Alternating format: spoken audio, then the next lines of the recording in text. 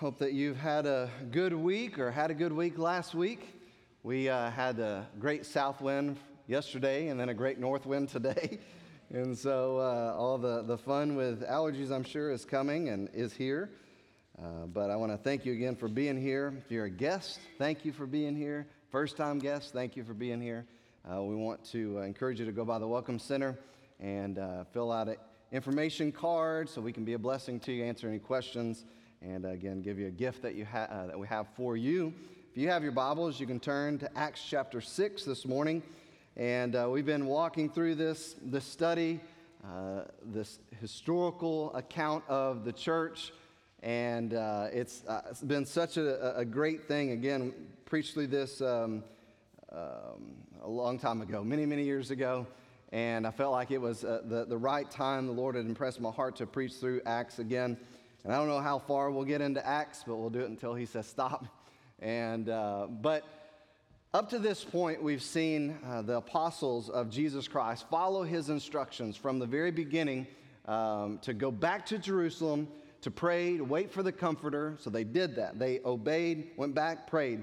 We saw a great move of God in that room that they were praying and waiting for the promise that Jesus had given them, that the Comforter would come. Then we saw them persecuted, in prison. We've seen them endure all of this, even beatings for the cause of Christ. We've seen them come out each time, every time after the persecution, the imprisonment, the beating, the warning, all those things, they've come out so far with great fervor and zeal to preach the Word of God even more than they did before. Many in the world today, I think, would run. And there were some in that day that did run, but most of those stuck. They had forsaken all. They had given up everything in their life to follow Jesus Christ. And so when the hard times came, they knew, number one, that they were going to come, but secondly, they counted it an honor, a joy to suffer anything for the name of Jesus Christ. Today, I've said it many times before, but we don't face the persecution in America that those first disciples, those first followers of Jesus Christ faced 2,000 years ago. And I don't think that it's really in any form that they faced back then. I think there's probably some areas of persecution and maybe some ways there are acts of persecution or terror against Christians in America, if you will. But we don't have that type of persecution that our brothers and sisters did at the very beginning of the church. But what is such a struggle today is that it seems like we are more apt to keep silent for the cause of Christ. And the question that always comes to my mind for my life, for our life, for the church today is why? Why is it that we are so silent compared to our persecuted brothers and sisters at the beginning of the church? You know, it takes us out of our personal comfort zones. It takes us out of what our lifestyle is. And it causes us to engage the spiritual. And when we get out of that physical, fleshly, earthly, worldly, temporal, focused and driven life, and we begin to work and operate and move and walk according to the spiritual, then it causes us to pull back in the flesh. It causes fear, it causes anxiety, it causes all kinds of things. But man, if we can get there every day and live and operate like that, we would be working and striving for something so far better than what we're working and striving for today in the temporal. Someone propositioned us in this room, walked in here and said, I've got a deal for you. If you do this, you'll receive $1 million. Think about that. Just let it sink in for a second. They walked in this room and said, if I can just have a moment for every person in this room, if you will just do this, I'll give you guaranteed $1 million. Chances are, whatever that task was, every person in this room would try to figure out how we would get beyond the obstacles, how we would work through it to do what that person said so that we could get that $1 million, to get our hands on that money. And the reality is it's a reflection of what happens in our lives as we're living in these temporal vessels in a tangible world. What lengths we'll go to, what we will do to get our hands on what we feel is valuable, something tangible and is valuable.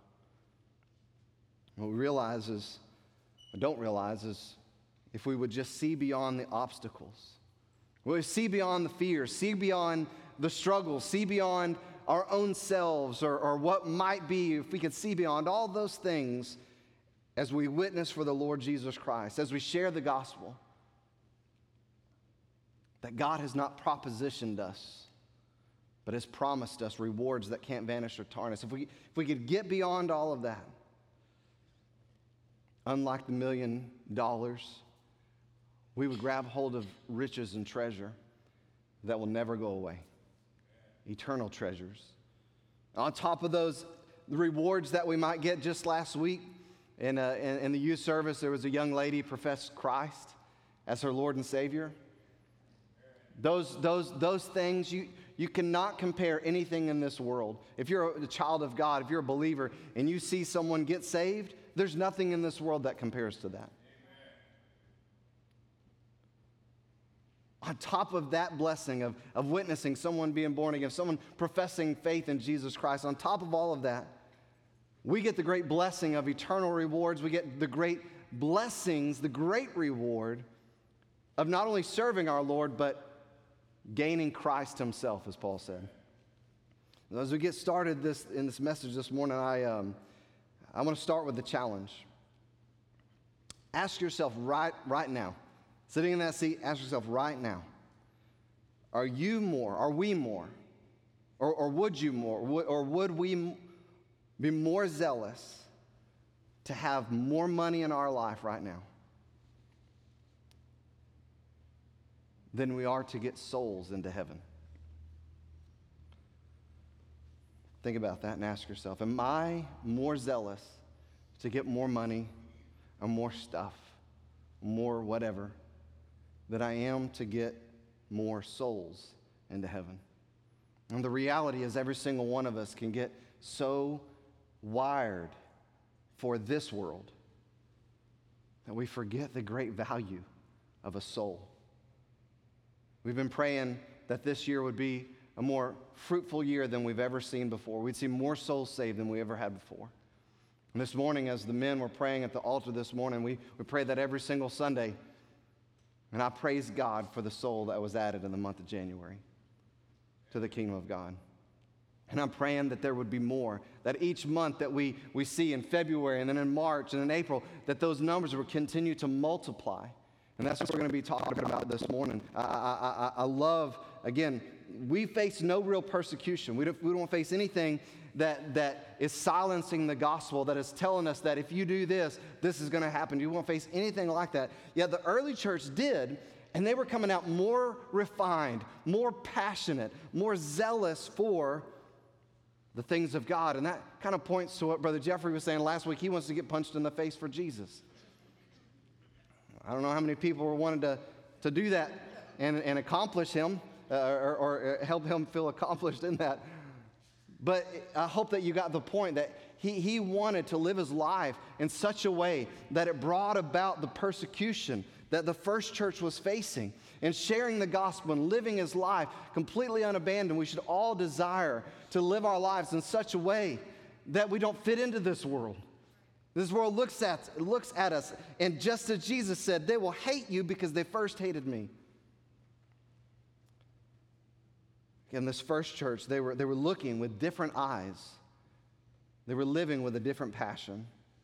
And they saw the persecution that they were facing as a crown. They saw it as a reward, as an honor to the king that had laid down his life for them.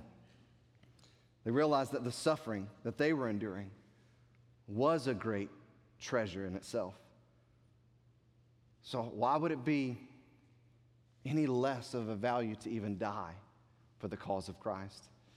And that's where we left off the message again last week in verse 41, 42. And they departed from the presence of the council, rejoicing that they were counted worthy to suffer shame for his name.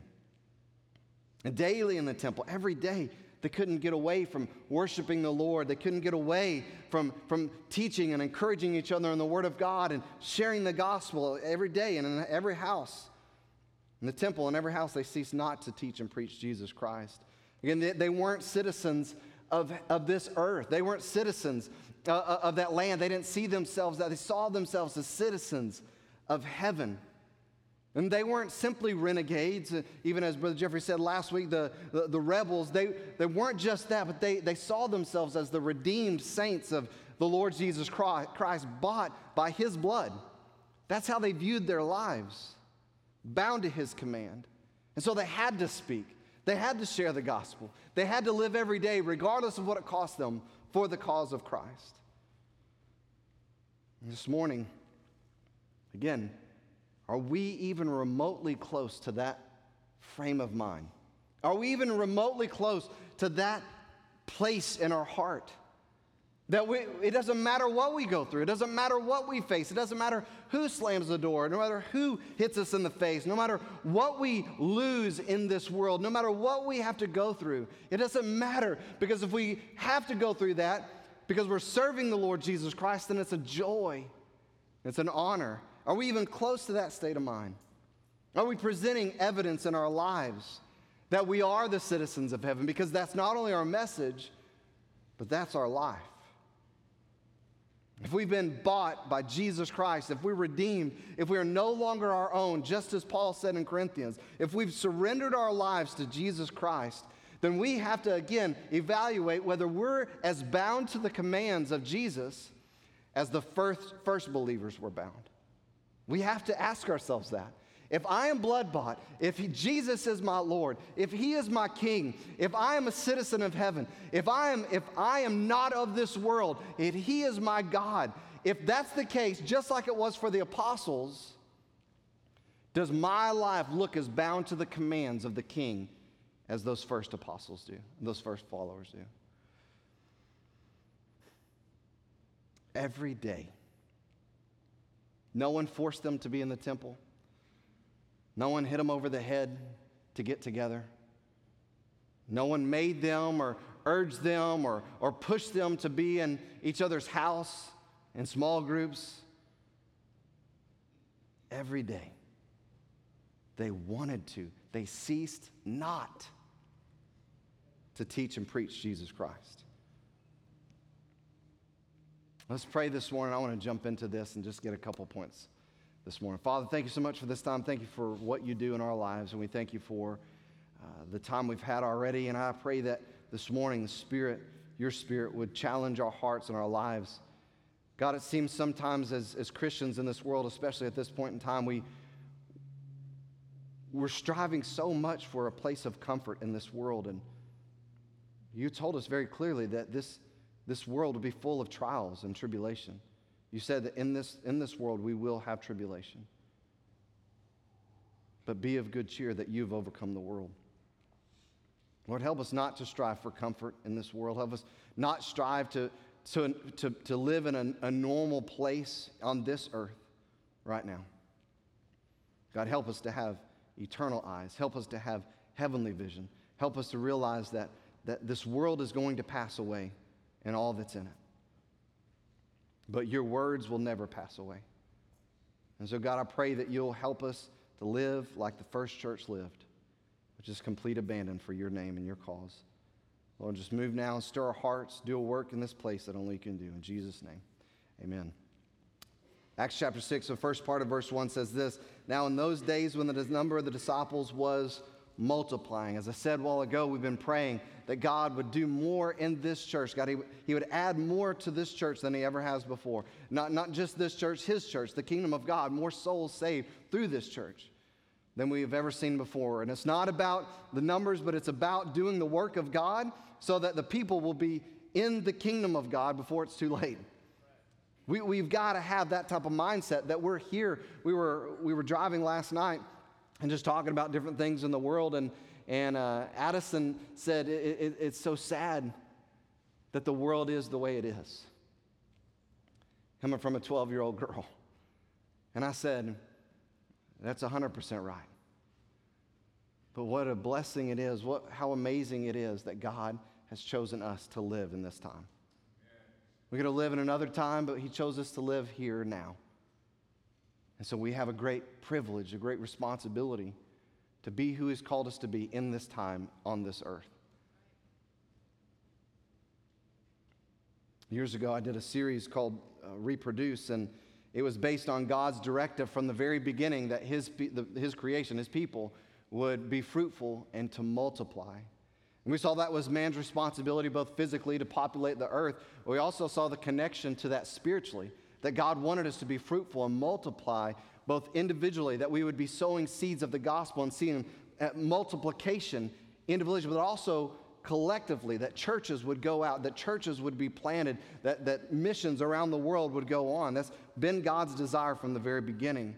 And this verse continues to verify that the disciples, the converts, they weren't just being added to the church. They weren't just being added to the kingdom of God. God did that initially in the beginning. If you remember, it says that 3,000 souls were added in one day.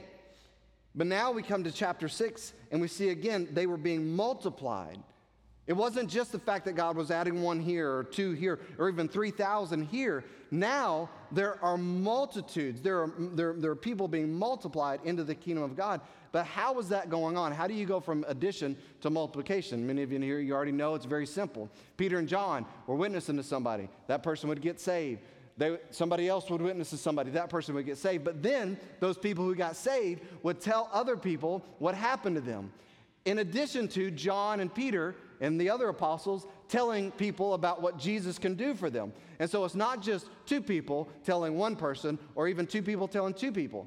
Now it's three people telling three people. And then 4 people telling 4 people. And so you see the multiplication goes from 9 to 16. It goes on and on and on and on. The souls were multiplying in the church. And I don't know about you, but man, I want to see God multiply souls into his kingdom now. I want to see people saved. I've got loved ones and friends and neighbors, and there's people that I'm praying for and that I've witnessed to and that I've invited and handed cards to, and some have come and some have not come, all those things. And I want to see those people added to the kingdom of God. I want to see them not just added, but I want to see you and all of us doing that, to see souls multiplied into the kingdom of God. Uh-oh. That's an alert. But this is point number 1 in our notes this morning. God is able, and he still desires to multiply today. God is able and still desires to multiply today. This is such an important thing, because we sometimes read the book of Acts and we think, well, that was what God was doing in the very beginning. That was back then. Listen, God still wants us to be fruitful and multiply. God never put a timetable on that command with Adam and Eve. He never said, look, I want to see souls added to my kingdom. I died for everybody, but at some point in time, I'm okay with just a few added. No, God never had that. He wants, the Bible says, he's not willing that any should perish, but that all would come to repentance. You've got to ask yourself this question: when is the last time that I invited someone to come to church, to come to Jesus Christ? When's the last time that I said to someone that Jesus can save you? When is the last time? If you've never done that, you've got to help get the souls into the kingdom. If you're saved, if you've been redeemed, if you've been bought, what are you doing? What are you doing with that? What are we doing? Man, we learn so much about how short and how vain life is the moment that someone leaves this earth. The sobering reality hits us. It's coming for me. How short life is. Their whole life they worked and they planned and they labored and they got and they gained. And now they're gone. And all the stuff and all the effort. See, yeah, but it's going to go on to their next generation. But what happens after that generation passes? That's why the Ecclesiastes writers said this: vanity, vanity. All is vanity. We shouldn't be laboring for this world. We should labor for the King. When it's the last time you said, man, I got to do my part. I got to invite my neighbor. I got to invite my friend. I got to invite my coworker. I've got to tell somebody. I've got to do my part, because we're never going to see multiplication if it just stayed Peter and John. It was just Peter and John who came out of that prison cell miraculously by the angel, standing in the temple, preaching Jesus Christ again. There wouldn't be multiplication, but there were people that were continually sharing. It says that they all daily in the temple didn't cease, and from house to house to preach and to teach Jesus Christ. They all were doing this. And that's when it says in chapter 6, verse 1, the disciples were multiplied. It's not just mine, it's not just Brother Jeffrey, it's not just the elders, not just some of the faithful people that are doing that now. It's every single child of God, every single member of the church. We should be actively involved in sharing the gospel. All of us. God desires to multiply, and He's still able to do that today. And I believe that, and I hope you believe that too. It's so important for us to remember that God's been doing this since the beginning. Why is this so important for us to remember that God's been doing this multiplication and adding, and He desires this? Why is that so important? Because John chapter 15, verse 8, Jesus said very clearly, "This is how my Father is glorified, that you bear much fruit, and so prove that you're my disciples." What does that mean? The fruit of what? Well, what does that mean? Would you think about good works, like being kind to your neighbor, loving your neighbor as yourself? Yeah, those are good works. But fruit is other Christians. The fruit of a Christian is another Christian. The fruit of your womb is your child, is a birth. And so as Christians, we are to be reproducing, bearing fruit. That's how God is glorified. But it absolutely takes faithful obedience. We have to have faithful obedience. Again, 2 weeks ago, Jaron Rogers, our missionary, he preached, and he talked about the furtherance of the gospel through obedience.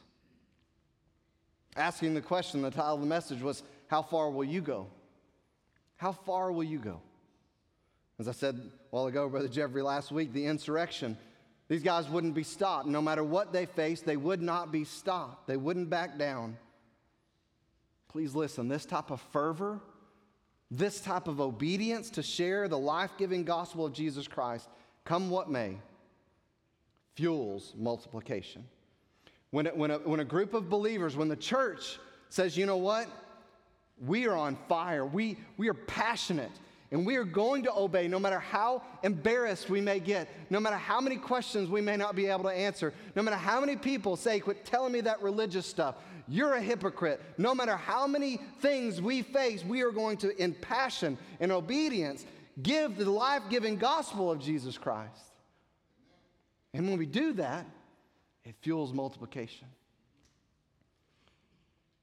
What do you think that the church thought about whenever Peter and John were miraculously let out of that prison, in the temple, preaching Jesus Christ after they were told not to? What do you think the church thought? Again, you don't have to think real hard because we read the verses a while ago. They counted a joy. They were like, man, this is amazing. This is exactly what Jesus said would happen. Can you imagine that? You know why maybe some Christians today are disenchanted with their faith? Because they're not being obedient to the faith. And so they're not seeing the promises of God fulfilled, and they're struggling and wondering why. Is God allowed? Why is this going on? What's happening here? And maybe the reason is they're not being obedient. They're not being faithful to share the gospel.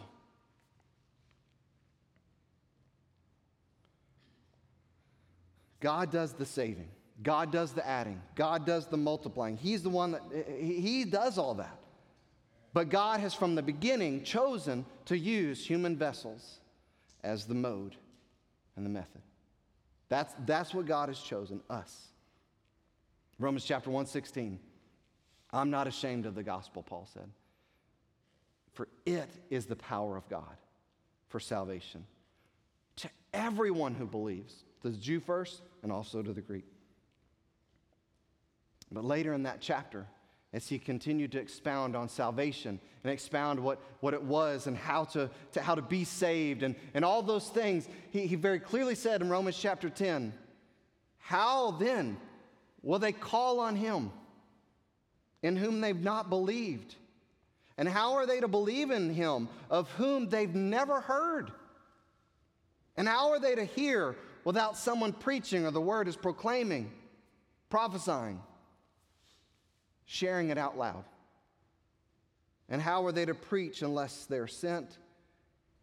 As it is written, how beautiful are the feet of those who proclaim the good news or the gospel. So what's the problem today? If God desires and he's still able to multiply believers into his kingdom, if God is still able to not only add people into his kingdom, but see multiplication happen, what is the problem today? Why isn't multiplication happening in this church and other churches that are preaching the truth of the Word of God? Do we not have the same good news? Do we not have the same gospel as the first church did? Absolutely, yes, we do. So then is it that God is lacking? If the gospel is the power of God's salvation, and we have the same gospel that transformed lives 2,000 years ago, it's still the same gospel today, not lacking any power. If it's the same gospel, then is it God who's lacking? Is it God not keeping his promise that he would save to the uttermost? Is it God who's saying, not right now? Is it God? Absolutely not. Then if it's not the message, if it's not the gospel that's lacking in power, and it's not God who's not sitting idle or who isn't able to save, if it's not that, if it's not him, then it must be the messengers. It must be us. And I think part of the problem, a major part, is that we just don't see the need for us personally to share. Well, that's what you're here for, Brother Kyle. No. Well, that's what those people, they're comfortable talking to people. No. Well, they're an extrovert. No. Well, they like people. I don't like people. We'll have an altar call in a second.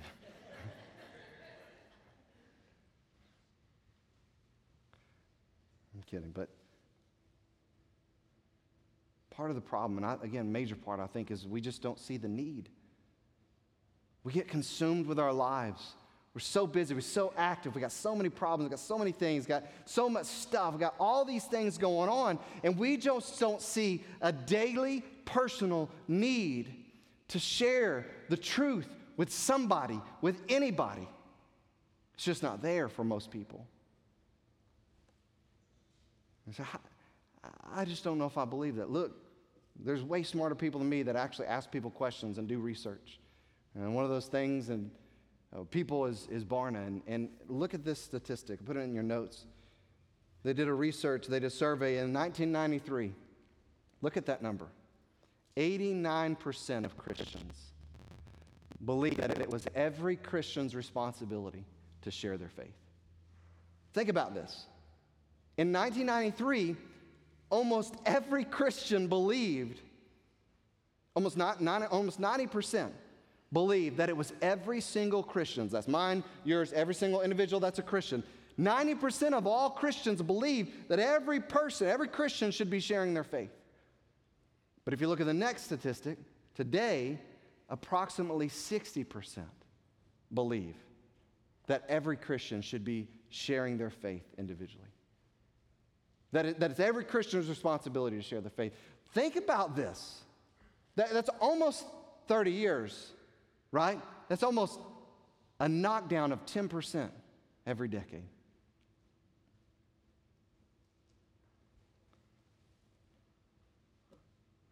%60%. In another few years, half of all of Christianity would be convinced that everybody should be sharing their faith. Now think about this. If there's only 60% who believe that it's every Christian's responsibility to share their faith, that's just 60% that believe that every Christian should be. That's not 60% of Christianity sharing their faith. That's 60% that believes that every Christian should. You can do a quick survey for yourself. Are you a part of the 60? You say, absolutely, I think everybody should be sharing their faith. But are you? Am I? If the answer is no, then you can really quickly figure out there may not be hardly anybody regularly sharing their faith. Another sad reality is in the same study, the same person, Barna, only around 50% are comfortable with inviting someone to church as means of sharing their faith. So not even having a gospel conversation, not even giving someone a tract, not even saying, hey, can I ask you, do you know where you're going to speak in church? Not having anything like that, but 50% of those people say that I am only comfortable inviting someone to church, and I count that as sharing my faith. What if no one ever looks at the website? What if no one ever comes to church? What if no one ever logs on? We've got to get beyond ourselves. We've got to get beyond what's comfortable. We have to become fervent and obedient. The dark, ugly truth about no multiplication today is there's just not a whole lot of seeds being sown. And without seeds being sown, there's no germination. Without germination, there's no fruit. And Jesus talked about that in John 12 and Luke chapter 8. My life, your life as a child of God is to be a living sacrifice, dying to self every day, living for Christ, being salt, being light, being sowers of the gospel. But are we doing that? Seeds have to be sown in order for a tree or a fruit to be produced. If everyone's sharing, then I believe we'd see multiplication. Before we go any further, I want to just share this last point. Anytime that you or I decide that we're going to do the work of God with all sincerity, without any hindrance, anytime that we say, you know what, I'm going to do more for the Lord. You know what, I'm going to start sharing my faith. You know what, we're going to start committing more to God. You know what, we're going to start giving to the Lord. We're going to start doing all these things. Anytime that we do that, mark it down, know 100%, Satan will attack. And if Satan can't get you derailed with an attack from without, he will attack from within. He'll attack within your own family. He'll attack within your close circle. And if he can't get you there, he will attack within the church that you're a member of. Especially when there's multiplication going on. Like he doesn't like the fact that a young lady professed Jesus Christ as the Lord and Savior last Wednesday night at a church service, at a youth service. He doesn't like that. And he may try to derail that young lady, and he may try to do some stirring and some distraction and some attacks in our youth ministry. He may try to do that. But I promise you this. Next week or next month, 3 or 4 people are saved and added to the kingdom of God. Now Satan's going to start getting, no. He's going to start figuring out, how do I stop this before it even gets started? That's what he's going to do. Again, he does that in individual lives. He does that in churches. He does that in ministries. And that's point number 2. We have to remember multiplication is usually accompanied by murmuring and will always induce more attacks and struggles. Usually whenever God's doing something and there's a great flourishing and there's multiplication going on, usually somebody's complaining about something, and usually there's some type of struggle and attack associated with it.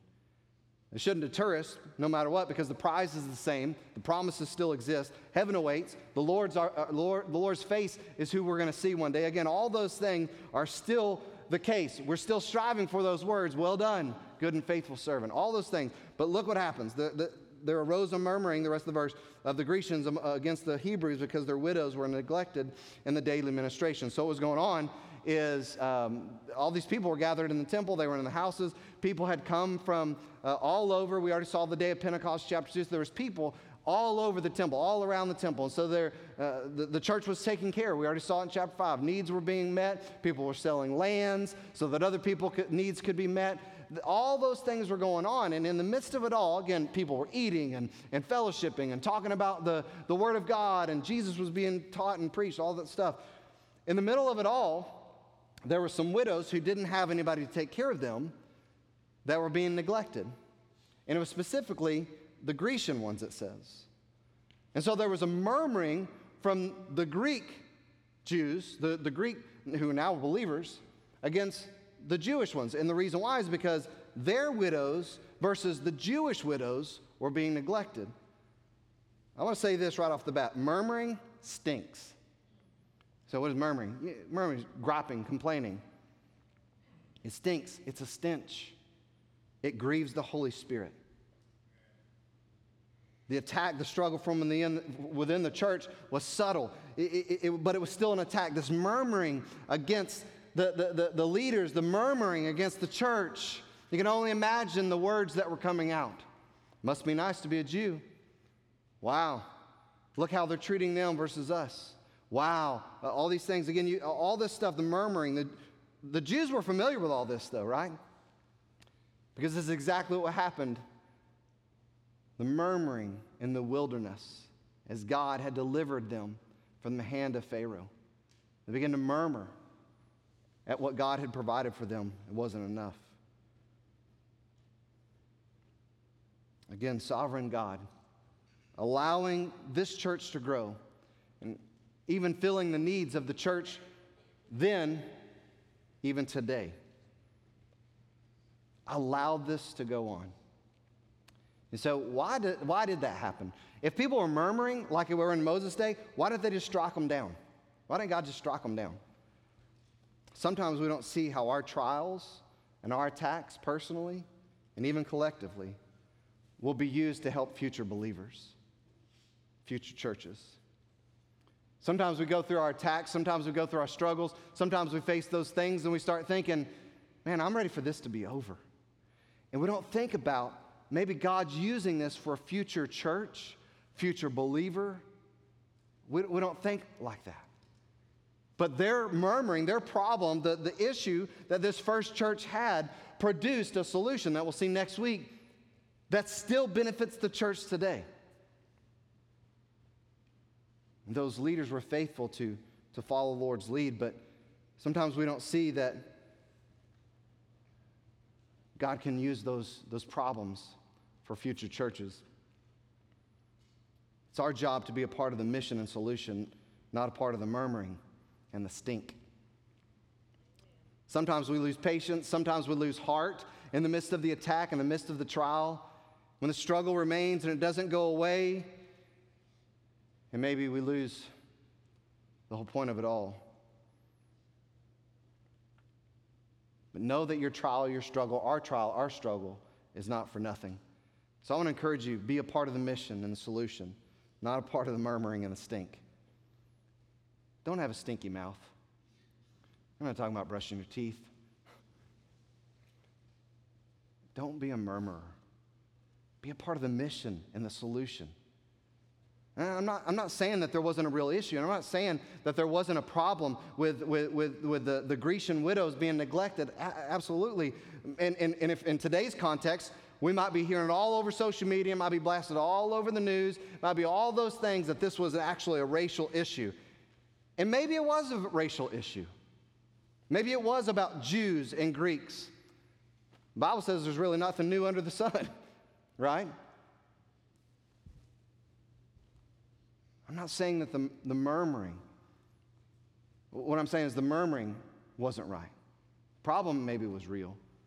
The murmuring was the wrong one. We're going to see next week that God can still accomplish His will through all of this. He did with the children of Israel, He did with this church, and He can do it with our church. But as I'm done, there were those who missed out in that first church.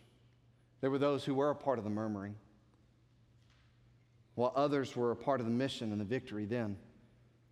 And I think there's the same groups exist in the church today. In your struggle, in our struggle, what group are you a part of? Are you a part of the gospel sharing, struggle enduring, solution finding, mission focused, multiplying group? Is that what group you're a part of? Or are you a part of the gospel silent, the struggle consumed, the stinky mouthed, problem finding, murmuring group? What group are you a part of? This world soon is going to be over. There are those who haven't surrendered their life to Christ, haven't trusted Him, haven't obeyed the gospel, who are going to spend eternity in hell. And if anyone's here like that, anyone watching online like that, I beg you, please, today, before you leave, before you turn your computer off, do not pass up the amazing opportunity, the amazing truth, the gospel that God so loved the world, He gave His only begotten Son, that whosoever believeth in Him would not perish, but have everlasting life. John 3:17 said, "For God didn't send His Son into the world to condemn the world, but that the world through Him would be saved." It says that he who believes in Him is not condemned, but he who believes not is condemned already. There's judgment on the person's life who does not believe. Romans 10 says, if you confess with your mouth that Jesus is Lord, and you believe in your heart that God raised Him from the dead, you will be saved. It says that the heart is where you believe, where you trust. And that produces confession. And that's how you're saved. Everyone who believes will not be put to shame. Verse 12, there's no distinction. And verse 13, everyone who calls on the name of the Lord shall be saved. So don't leave this place. Don't turn your computer off before you make that decision to surrender your life to Christ. Let's share this good news with people in need. Let's see multiplication happen in this church for the kingdom of God. Jesus, we thank You for this time. We thank You for the opportunity we have to worship You. And we pray that You'll just stir our hearts. God, help us be a part of the solution and mission and not part of murmuring and stink. Lord, help us to be faithful to obey what You've commanded us to do. Help us live for eternity and not for this world. I pray You just move now and stir our hearts for Your glory. In Jesus' name, amen. If you'll stand just for a minute or two. As he sings, I want to encourage you to come.